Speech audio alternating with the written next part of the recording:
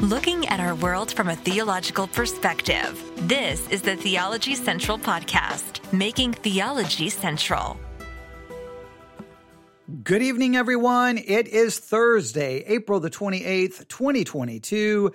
It is currently 7:12 p.m. Central Time, and I'm coming to you live 2 stories above a street right here in Abilene, Texas. As always, thank you so much for tuning in.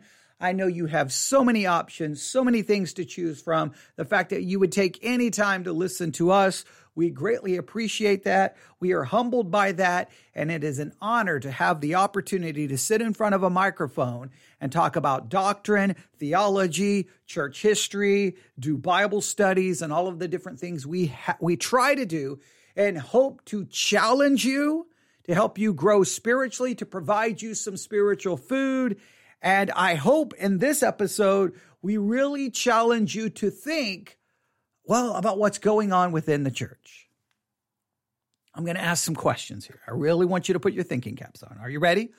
Are you willing to take a hard look, not only at the church in general, but at your church? Let's even get more specific. Are you willing not only to look at the church in general, to look at your church? Are you willing to look inside of yourself to see if this is a problem with you? Let's start with the church. Do you think the church, right?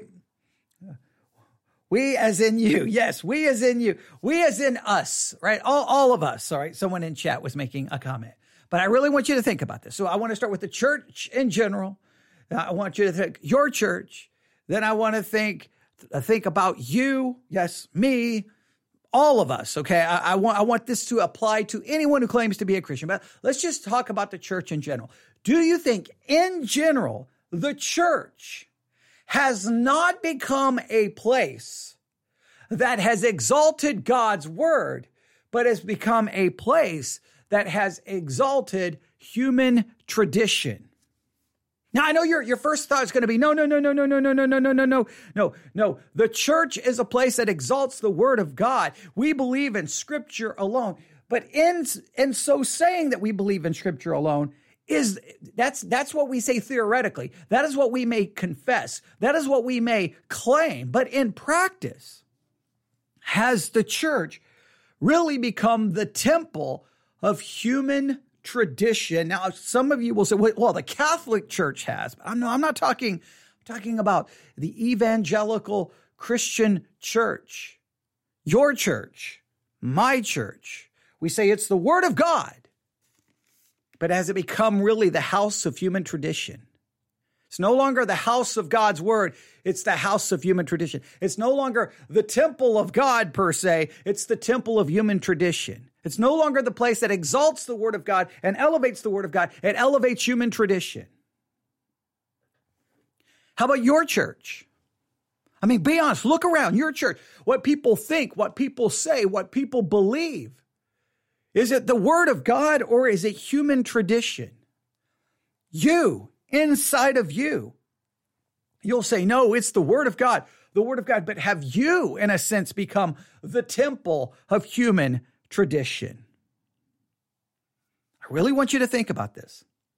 Now, I'm grabbing some pencils here because whenever I start thinking, I have to hold a pencil in my hand, all right? So because I'm thinking out loud here, but I want you to think with me, all right? So symbolically, I've picked up a pencil, but when I pick up a pencil, it's more than just a symbol. To me, it just, that's really when I start thinking and my mind goes into overdrive here. So I had to grab a pencil.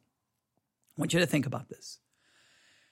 So far, I've thrown out some theoretical ideas about the church, and has the church become basically the temple of human tradition? And I know there will be immediately some pushback, but I want you to think about this.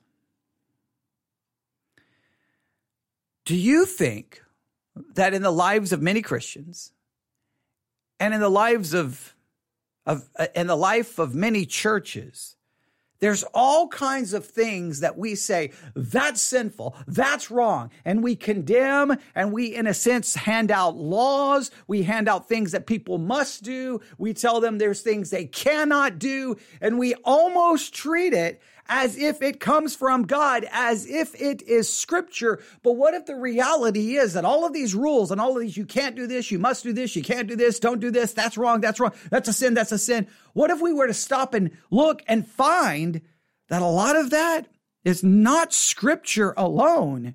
It is the product of human tradition. I've been a Christian now for a pretty long time. I mean, since I was a teenager. So I've spent my entire adult life, you could say, as a Christian, going to churches, listening to sermons, listening to Christian radio, listening to Christian podcasts, whatever the case may be. And I've heard so many sermons that this is a sin, this is a sin, this is wrong, this is wrong, this is wrong, this is wrong. For example, I was told that I could not listen to the rock band Foreigner because by doing that, I was clearly demonstrating I could not have a personal relationship with Jesus Christ. In other words, it was stated dogmatically that I could not have a personal relationship with Jesus Christ listening to the rock band Foreigner. I've heard it said time and time again that if you claim to be a Christian and you're listening to secular rock and roll or secular music or rap or EDM or whatever the genre is, there's no way you can be saved.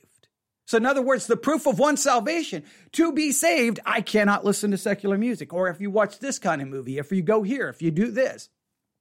If you play cards, if you have long hair, I mean, you can just go, if you go to the movie theater, you can go on and on and on. There are lots of things that the church has basically made. This is what proves you are saved. That would prove that you're not saved.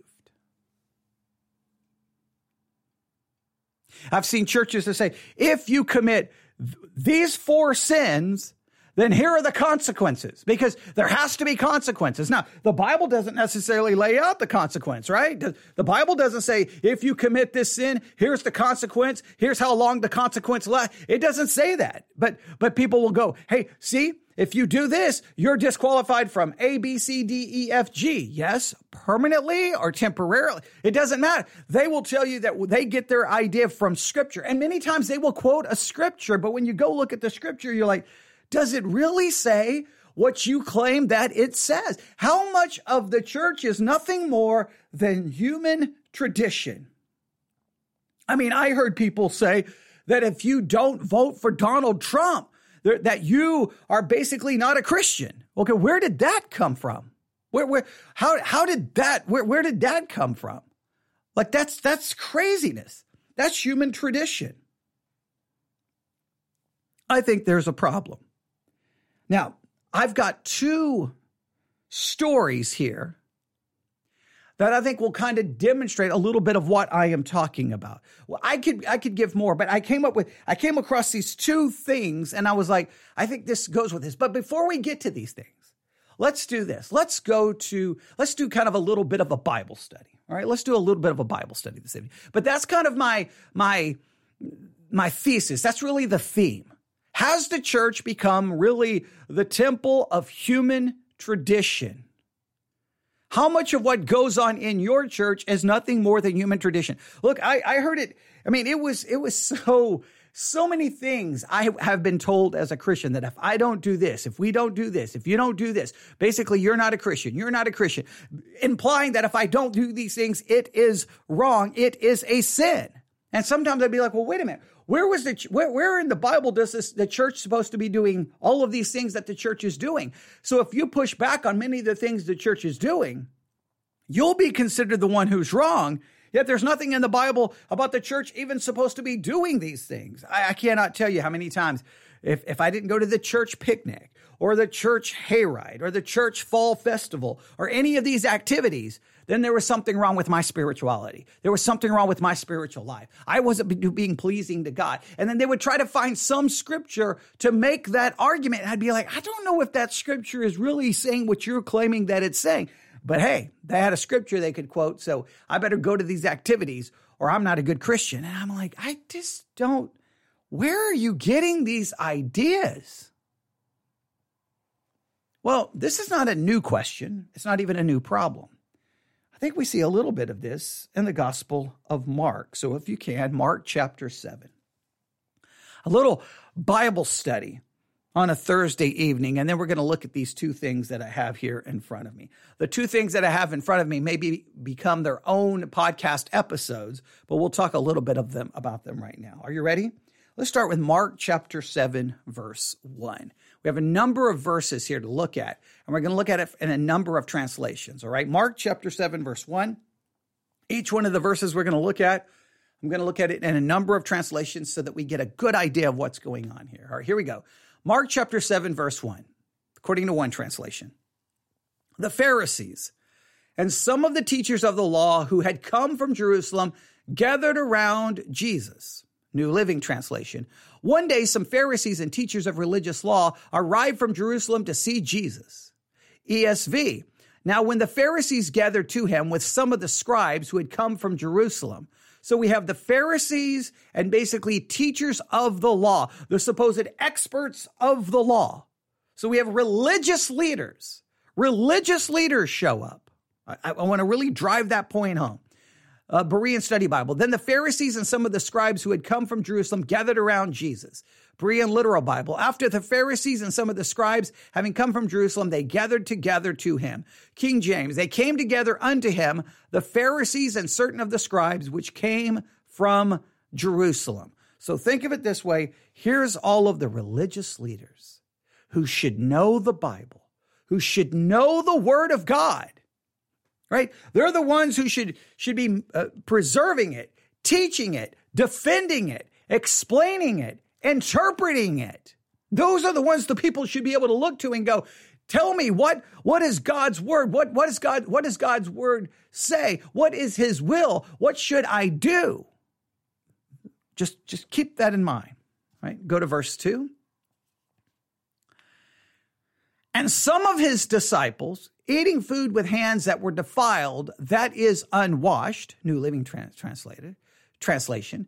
The religious leaders, I like the way this translation puts it, they notice that some of his disciples, referring to Jesus' disciples, failed to follow the Jewish ritual of hand washing before eating.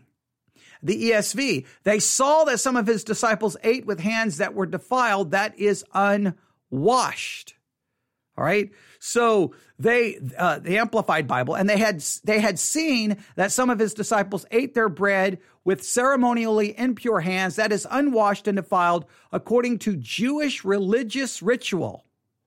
So they see something like that. That doesn't look right. That there's something wrong here. There's something not right. Now, we could go and look at all the cross-references in regards to this, and we could have a big discussion about this, but let's just continue. Verse 3. The Pharisees and all the Jews do not eat unless they give their hands a ceremonial washing, holding to the tradition of the elders. New Living Translation. This is Mark 7:3. The Jews, especially the Pharisees, do not eat until they have poured water over their cupped hands, as required by their ancient traditions.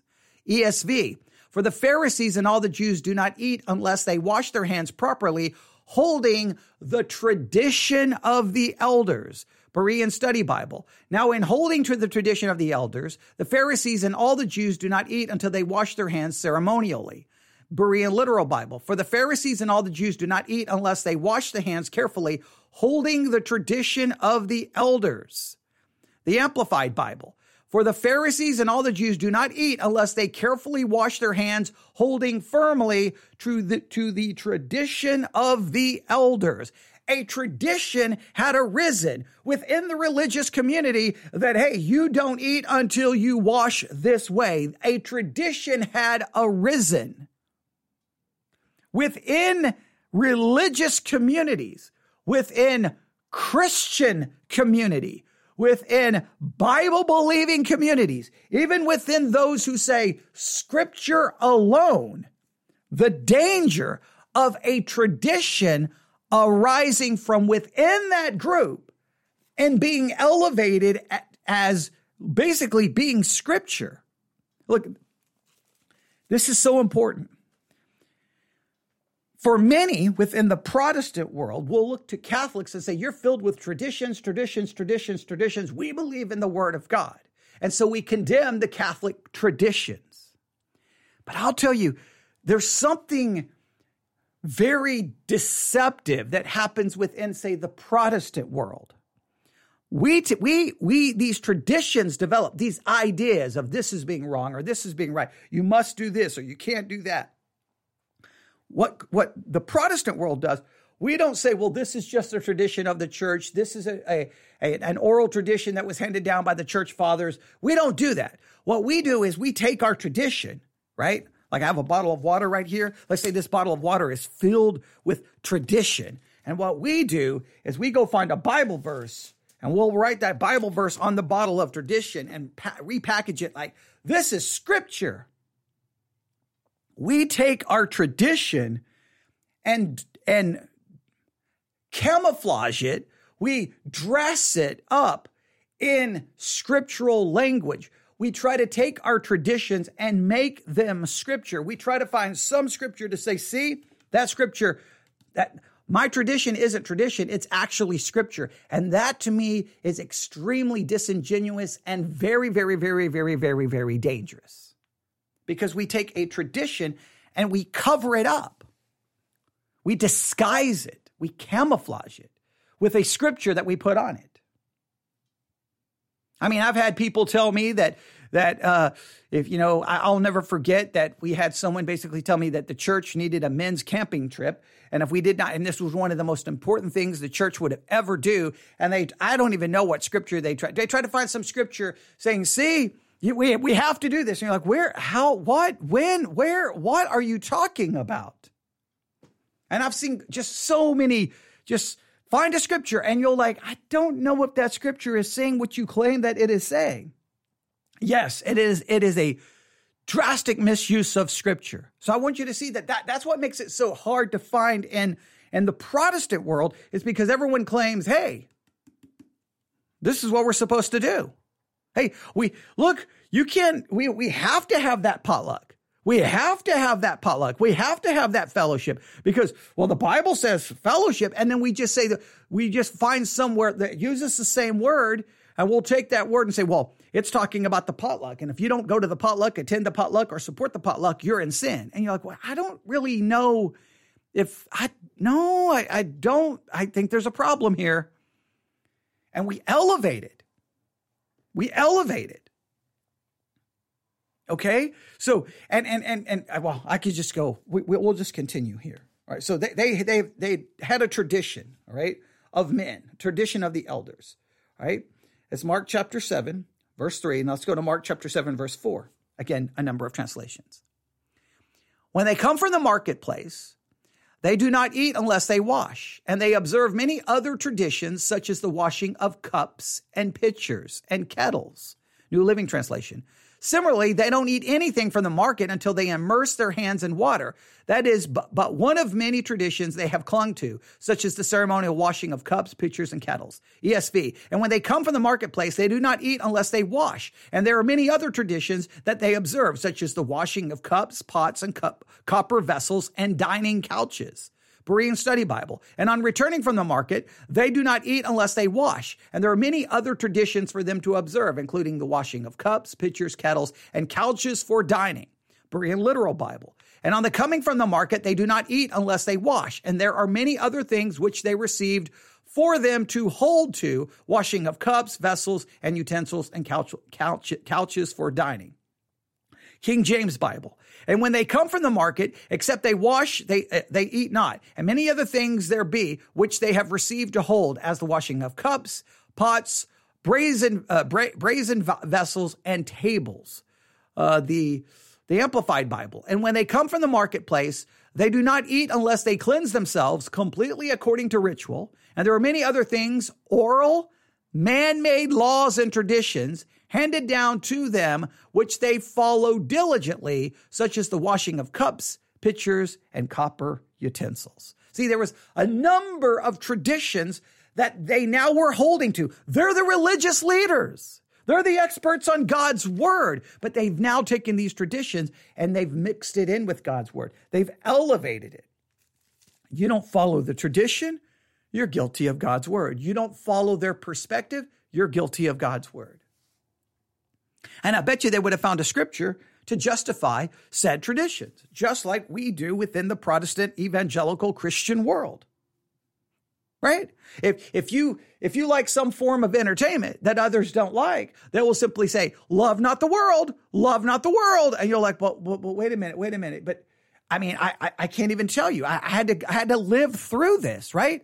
And what the very first school that I ever attended, I could not listen to secular music. That was a sin. I could not go to the movie theater. That was a sin. Love not the world. However, I could go to Blockbuster Video and rent all the movies I want. I couldn't go to the movie theaters because that's loving the world. But going to Blockbuster and renting them, that wasn't. I couldn't listen to secular music, but I could spend 8 hours on a Saturday watching college football, and that wasn't loving the world. I couldn't go to the movie theater, but I could go to the Nebraska Cornhusker game. Like what? It was just arbitrary. And these were rules. And if I did those things, I was basically viewed as being in sin, and I would be thrown out of the Bible Institute. And I could just go on and on with all the crazy rules that there were. And it's just so arbitrary. But that would have a verse. Love not the world. But it was always weird. The things I wanted to do was worldly, and the things they wanted to do just happened not to be worldly. Isn't that hilarious? It's the same thing. They had taken a tradition that worked for them, and then other people were placed in bondage. Here, they had all of these rules. So, this is going to lead to conflict. Jesus' disciples don't seem to be following these traditions. The religious leaders are following these traditions. And let me tell you, you've got to follow the traditions of the religious leaders, or you will find yourself in trouble with them. Here we go. Mark chapter 7, verse 5. So the Pharisees and teachers of the law asked Jesus, why don't your disciples live according to the traditions of the elders instead of eating foods with defiled hands? New Living Translation. So the Pharisees and teachers of religious law asked him, why don't your disciples follow our age-old tradition? They eat without first performing the hand-washing ceremony. The ESV and the Pharisees and the scribes said, why do your disciples not walk according to the tradition of the elders, but eat with defiled hands? Berean Study Bible. So the Pharisees and scribes questioned Jesus, why do your disciples not walk according to the tradition of the elders? Instead, they eat with defiled hands. So they're upset. The Amplified. So the Pharisees and scribes asked Jesus, why do your disciples not live according to the traditions of the elders, but instead eat their bread with ceremonially unwashed hands? So there's a problem. They've seen you're not following our tradition. What's going on? Now, is it just a friendly question, or what's it going to lead to? Well, here we go. Look what Jesus is going to respond to them. Here we go. Jesus replied, Isaiah was right when he prophesied about you hypocrites. As it is written, these people honor me with their lips, but their hearts are far from me. New Living Translation. Jesus replied, you hypocrites. Isaiah was right when he prophesied about you, for he wrote, these people honor me with their lips, but their heart are far from me. Now stop right here. This Jesus, they just asked a question, and Jesus comes in like with a full-blown attack. Full-blown attack. And he basically refers to them as hypocrites who draw near with their lips. You're honoring God with your lips, but your heart is far from me. Indicating that somehow they've almost replaced, listen to me carefully, they've almost replaced a heart devotion to God with a heart devotion to their traditions, to their rules, to their laws, to their system of morality, to their politics, or whatever the case may be. One of the dangers within religious communities is we develop all of these traditions. We develop our own sense of wrong and right, our own morality. We develop all of our rules. And what happens is, without even knowing it, we replace God's word with these traditions. Now, we will quote scripture, but we really have replaced scripture with our traditions. When we do this, then we are honoring God with our lips, but our hearts are far from me because we've given our hearts to what we've replaced God's word with, which is now our morality, our idea of wrong and right, or whatever the case may be. They still are trying to honor God with their lips, but their heart is far from God. Their heart is now committed to their earthly, man-made traditions. And Jesus comes after them in a harsh way here, all right? The Amplified Bible says this. He replied, rightly did Isaiah prophesy about you, hypocrites, play actors, pretenders. As it is written in Scripture, these people honor me with their lips, but their heart is far from me. Wow. Their lips, they still talk about God, but their heart is not with God because their heart is now committed and given to, is dedicated to their tradition. The tradition, in a very subtle way, was put in place of God's word. All right, next verse. Verse 7. He goes on, New International. They worship me in vain. Their teachings are merely human rules. Now, this is still quoting from Isaiah.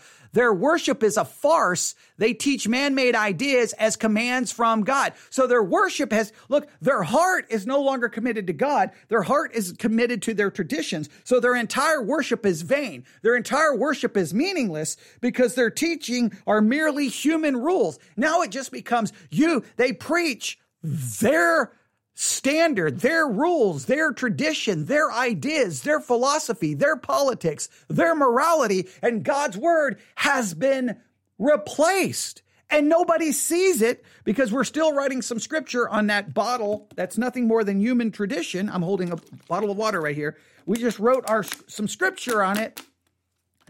Here it is, God's unadulterated, infallible word. And you're like, that's no longer God's word. That is your tradition. That is your ideas. So your worship is in vain because your teachings they worship me in vain. Their teachings are merely human rules.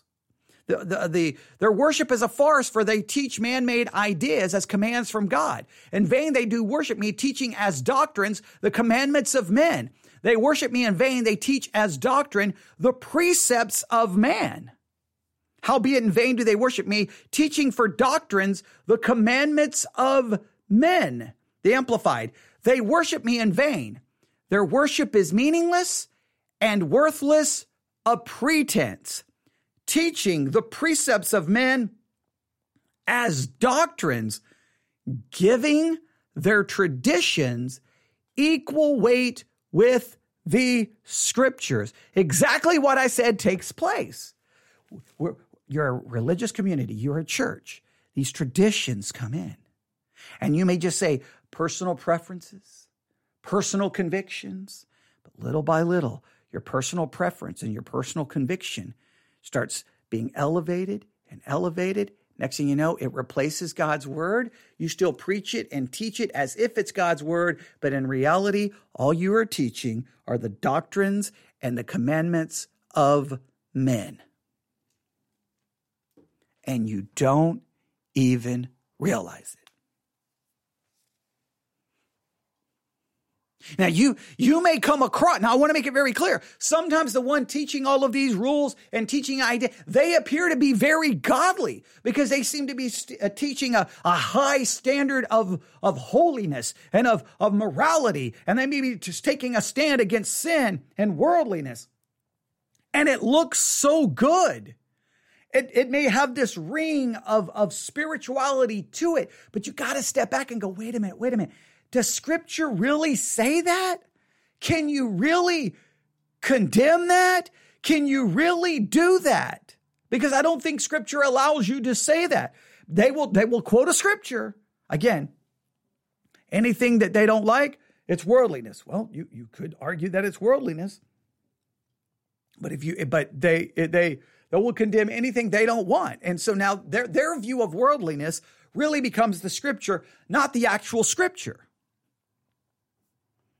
God's word gets replaced.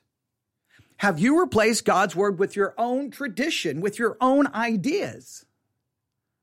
Now you're going to claim that, no, it came from Scripture.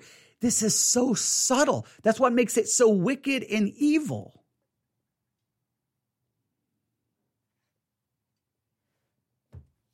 Verse 8. You have let go of the commandments of God and are holding on to human traditions. See, you've let go of God's word. See, you had God's word in your hand, and before you know it, God's word is set down, and what you're holding in your hand, you're still claiming this is the word of God, when all it is now is human traditions. New Living Translation. You ignore God's law and substitute your own tradition.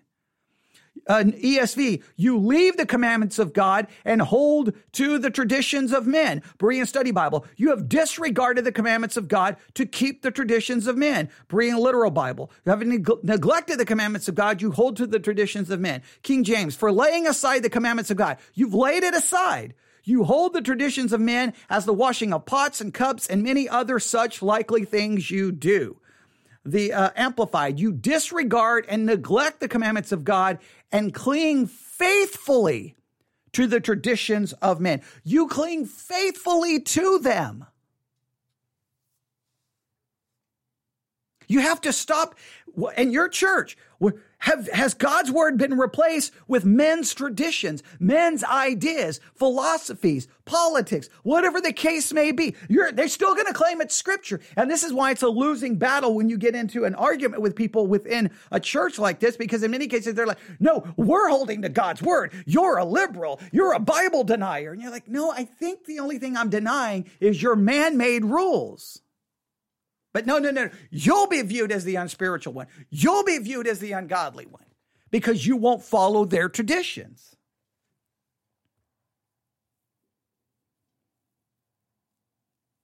This is something that it's evil.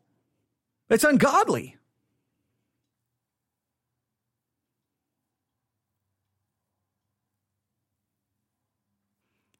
Yeah, I could give all kinds of examples, but I want you to struggle. I don't want to just give like every example in the world. I want you to think about it. Like, okay, in your own Christian life, do you have ideas and thoughts of wrong and right and what you condemn that may not even be Scripture anymore? You may think you have Scripture, but really it's nothing more than your own human tradition. Maybe based on how you were raised, maybe based on the part of the country you grew up in. It could be based on so many things. Go to verse 9. And he continued. Jesus speaking. You have a fine way of setting aside the commandments of God in order to observe your own traditions. You have a fine way. You've come up with an interesting way of setting aside God's word so that you can follow your traditions. New Living Translation. Then he said, you skillfully sidestep God's law in order to hold on to your own tradition.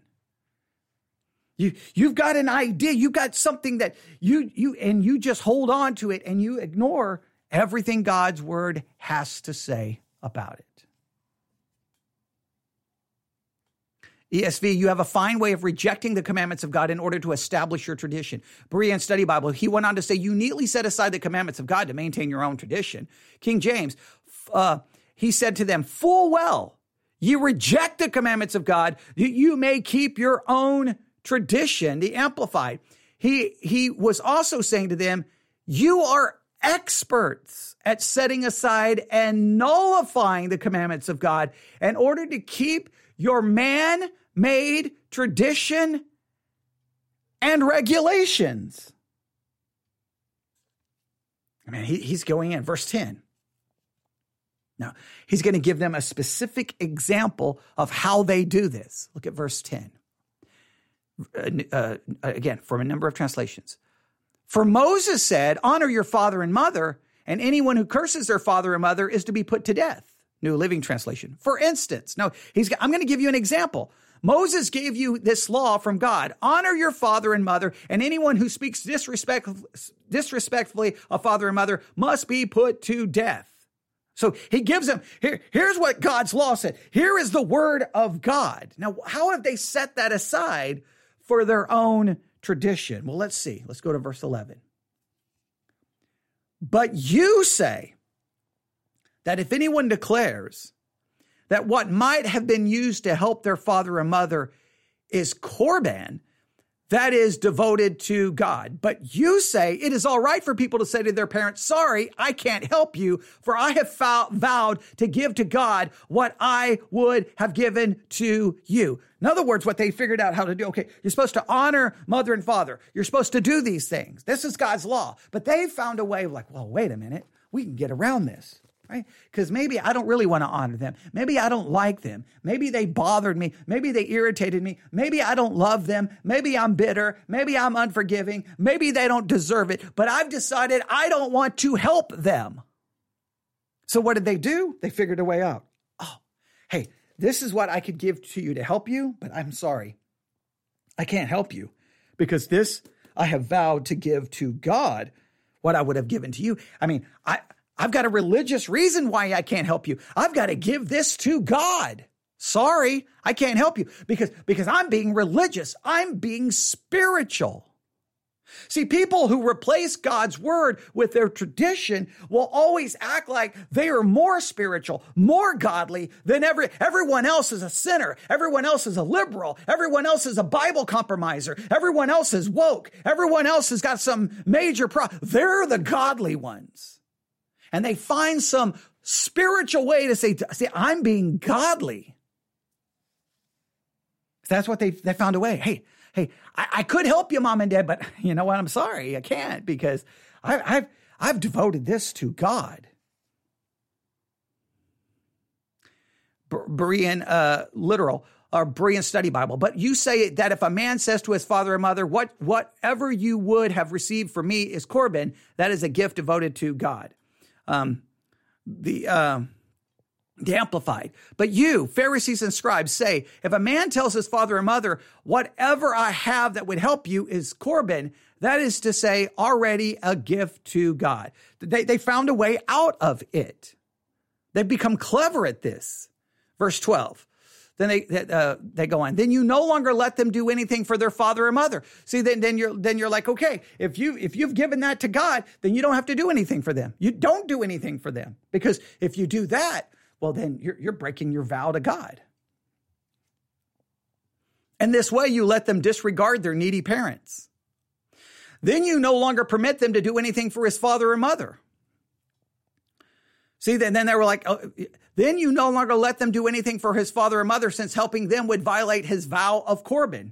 So they found a way to say, hey, if you devote this to God, well, you can't help your mother and father even if they need to because you got to keep that law. So in other words, you could use it as a loophole so you don't have to help. Or the religious leaders can now make it a rule. Hey, you devoted that money to God. You can't be helping your parents now. It can be used as a weapon against them, or it can be used as an excuse. And that's what happens whenever we elevate our traditions. We either use it as a weapon to bind other people into bondage, or we use it as a loophole to get us out of doing what we don't want to do. Verse 13. Thus, you nullify the word of God by your tradition that have handed down. And you do many things like that. New Living Translation. And so you cancel the word of God in order to hand down your own tradition. And this is only one example among many others.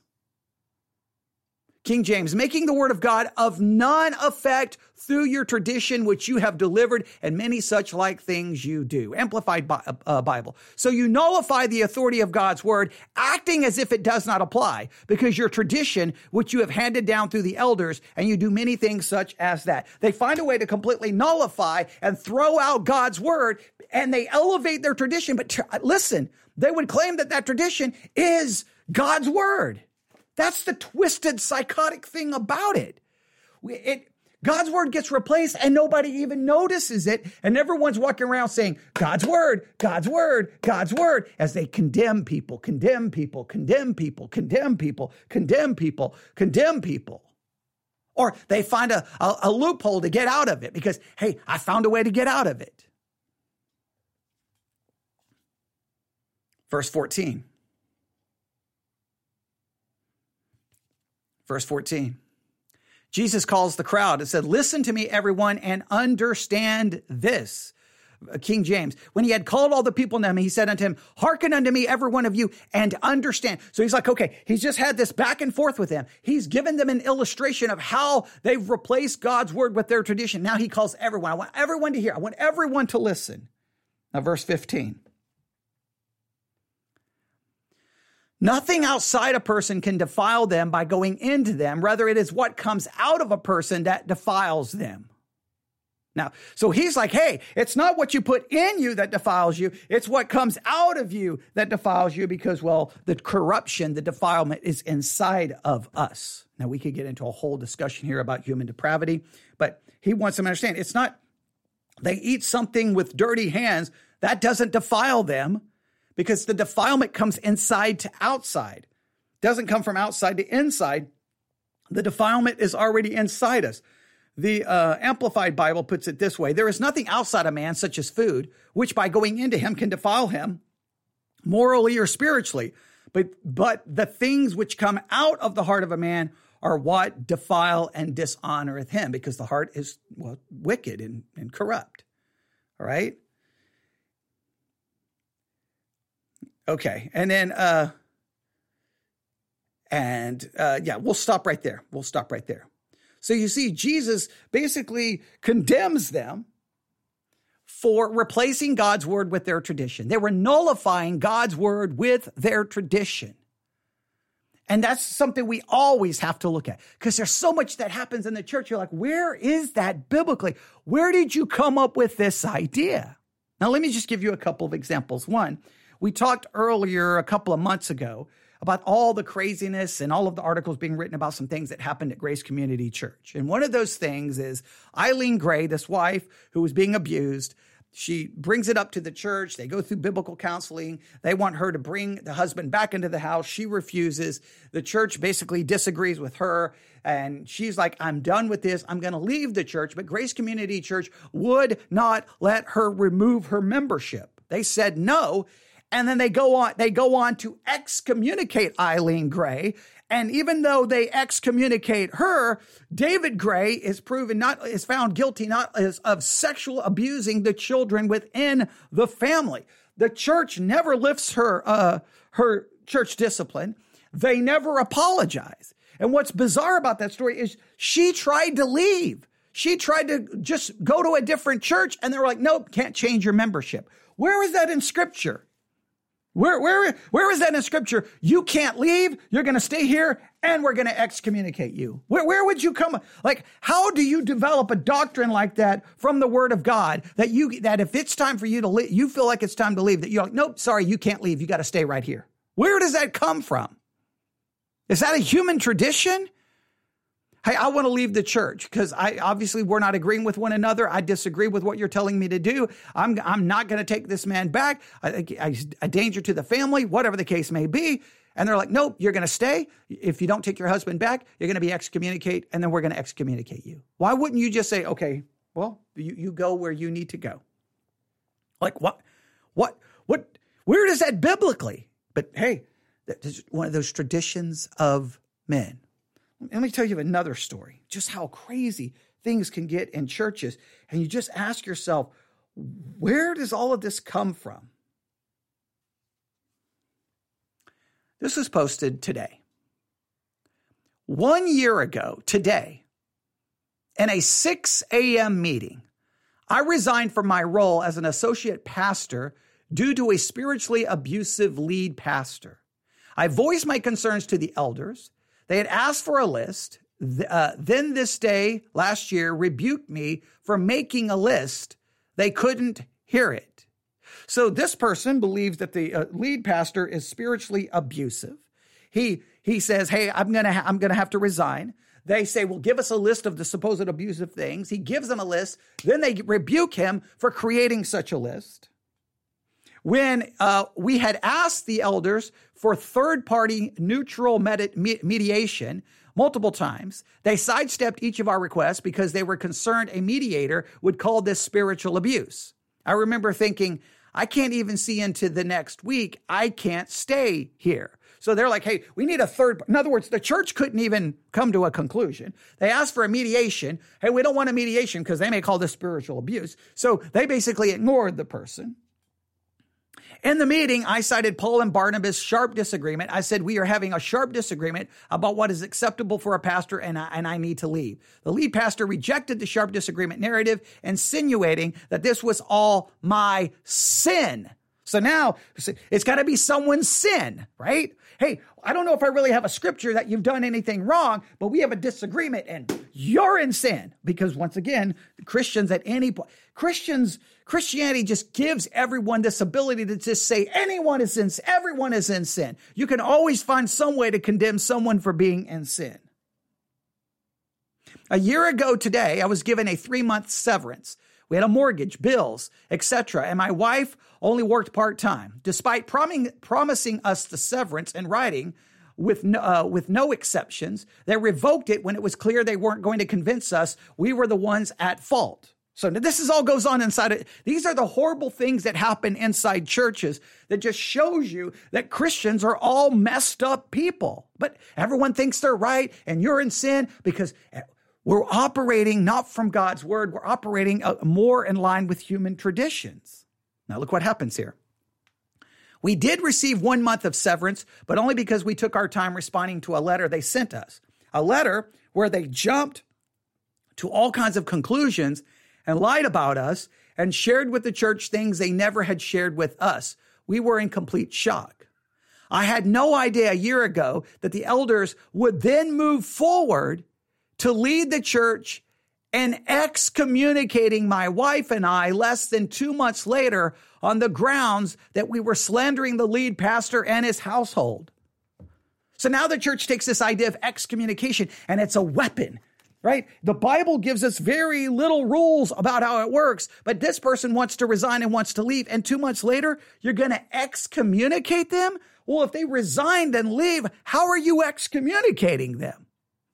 These are just weird human traditions brought into the corporate institution we call the church with rules and this and that and this. And it's like, where is that in the Bible?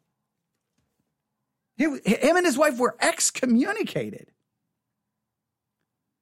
I desperately wanted them to ask the entire church who's heard slander. Blank looks would have filled the room. We weren't excommunicated for slander. It was because the lead pastor couldn't handle the feedback. We needed to be punished in his eyes. Now, and they go on and say, after all of this, they're glad that it's all gone. But that's an insane story. How so the church just holds excommunication like an ace up the sleeve and like, you know what? Oh, you want to leave? You can't leave. You're going to stay here and I'm going to excommunicate you. Why? Why?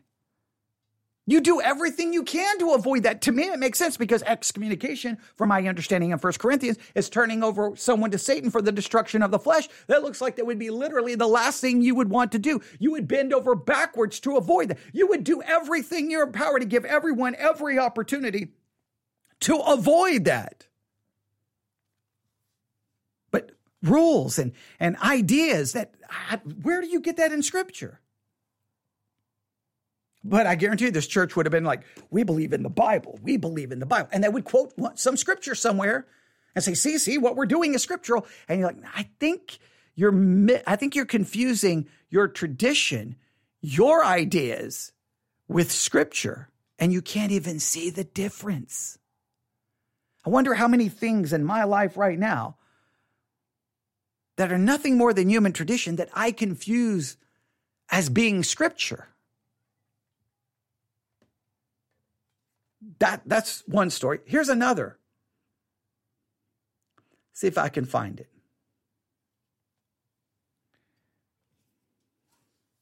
And I'm going to make this its own separate podcast episode, but I want to just mention it in context with Mark chapter 7. Does my lack of Bible reading anger God?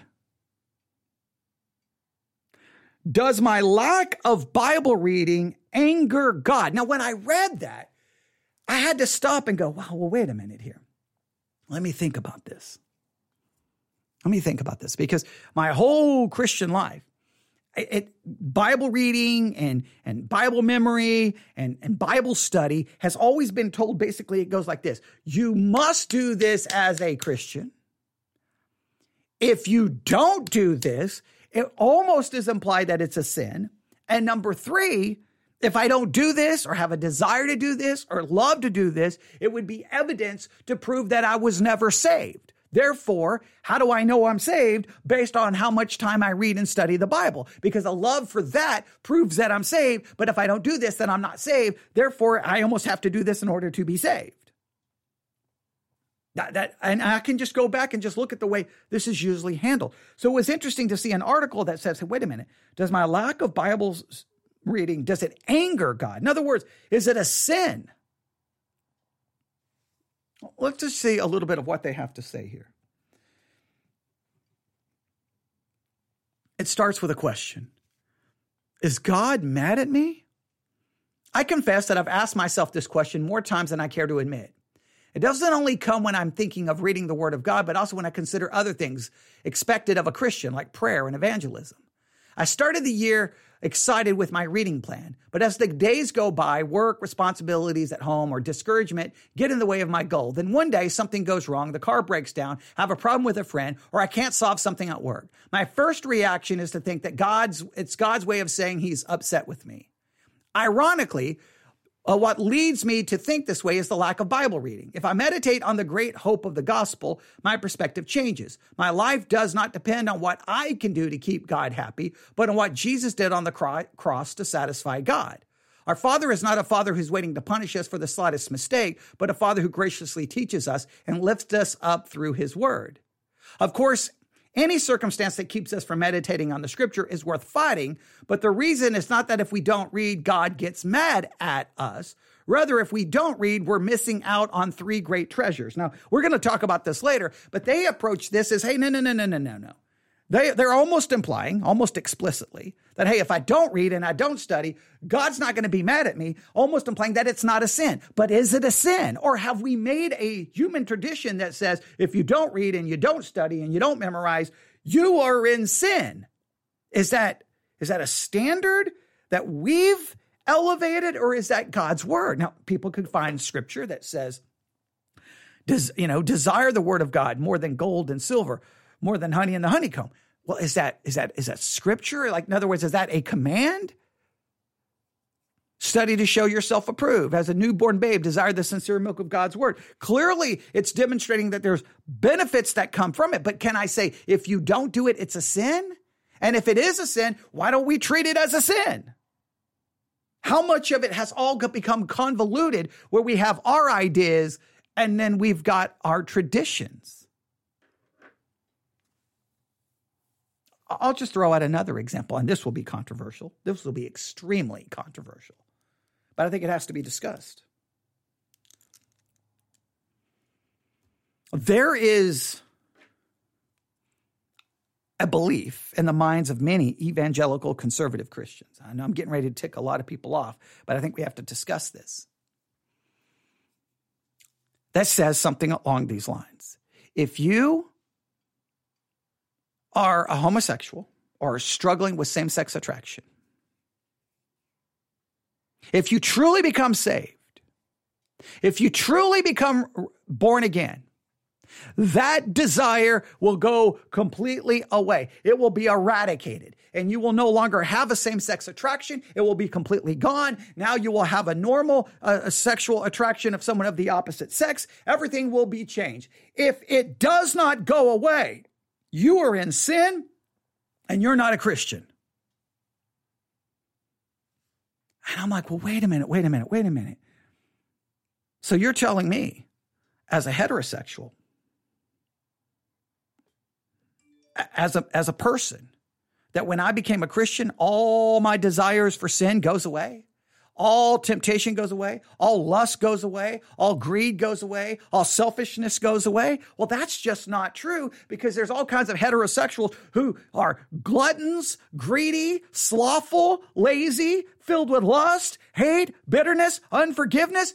All of those things don't go away, but we put homosexuality that no, you can't be still struggling with it. No, it just goes away. And if it doesn't go away, then you're not saved. Well, wait, what? Is that our tradition? Because if that is true, logically, then anyone who becomes a Christian, all temptation goes away, all struggle goes away, and it's completely gone. I think it's very possible that someone can become saved and they still will, for the rest of their life, still have a same-sex attraction, and it may never go away.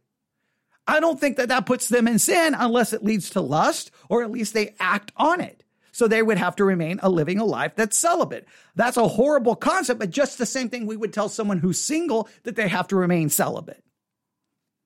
But I've seen that. No, if you say that, you're basically a liberal, and you are affirming LGBTQ, and you're basically an apologist for homosexuality. And I'm like, whoa, slow down. Where did you get all of this? Because I know that the Bible says obviously actions are sin. What we do in our mind is a sin, but those sinful desires, my sinful nature never goes away. Forget home. I don't even have to look at it from a homosexual perspective. I can look at it from a heterosexual perspective. We all have sinful ideas, thoughts, concepts all the time. They don't go away when I became a Christian. So why would I expect someone who's struggling with homosexuality, when they get saved, that it would just magically go away? And many Christians, like if they have that desire, they are in sin. Well, then every one of our desires, that's not, anytime we don't love God the way we're in sin. So everyone's constantly in sin. So why do we treat their desire for sin different than my desire for sin? And why do we think their desire has to go away when our desire can remain? This is human tradition. We just have destroyed the word of God. Now, by no means am I saying that they can engage in the activity, because the activity is clearly condemned.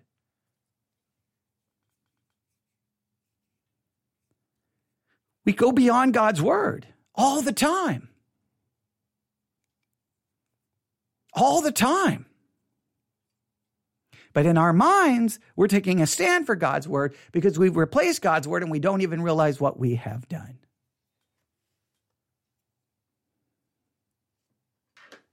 I'll stop right there because I think we are at 57 minutes.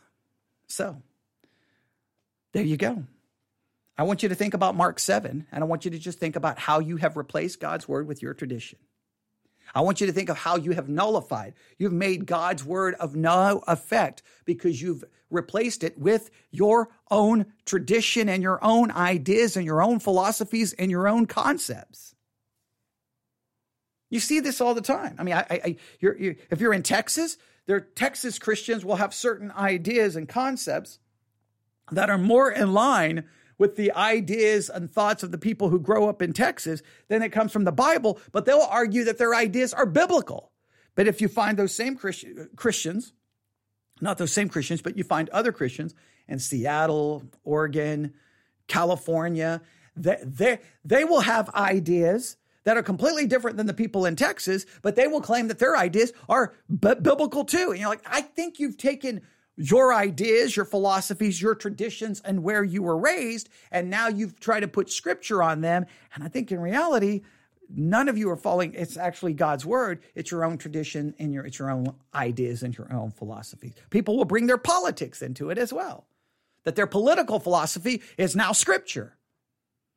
That's the thing with Christians. It doesn't matter what we think, political, social, cultural, entertainment.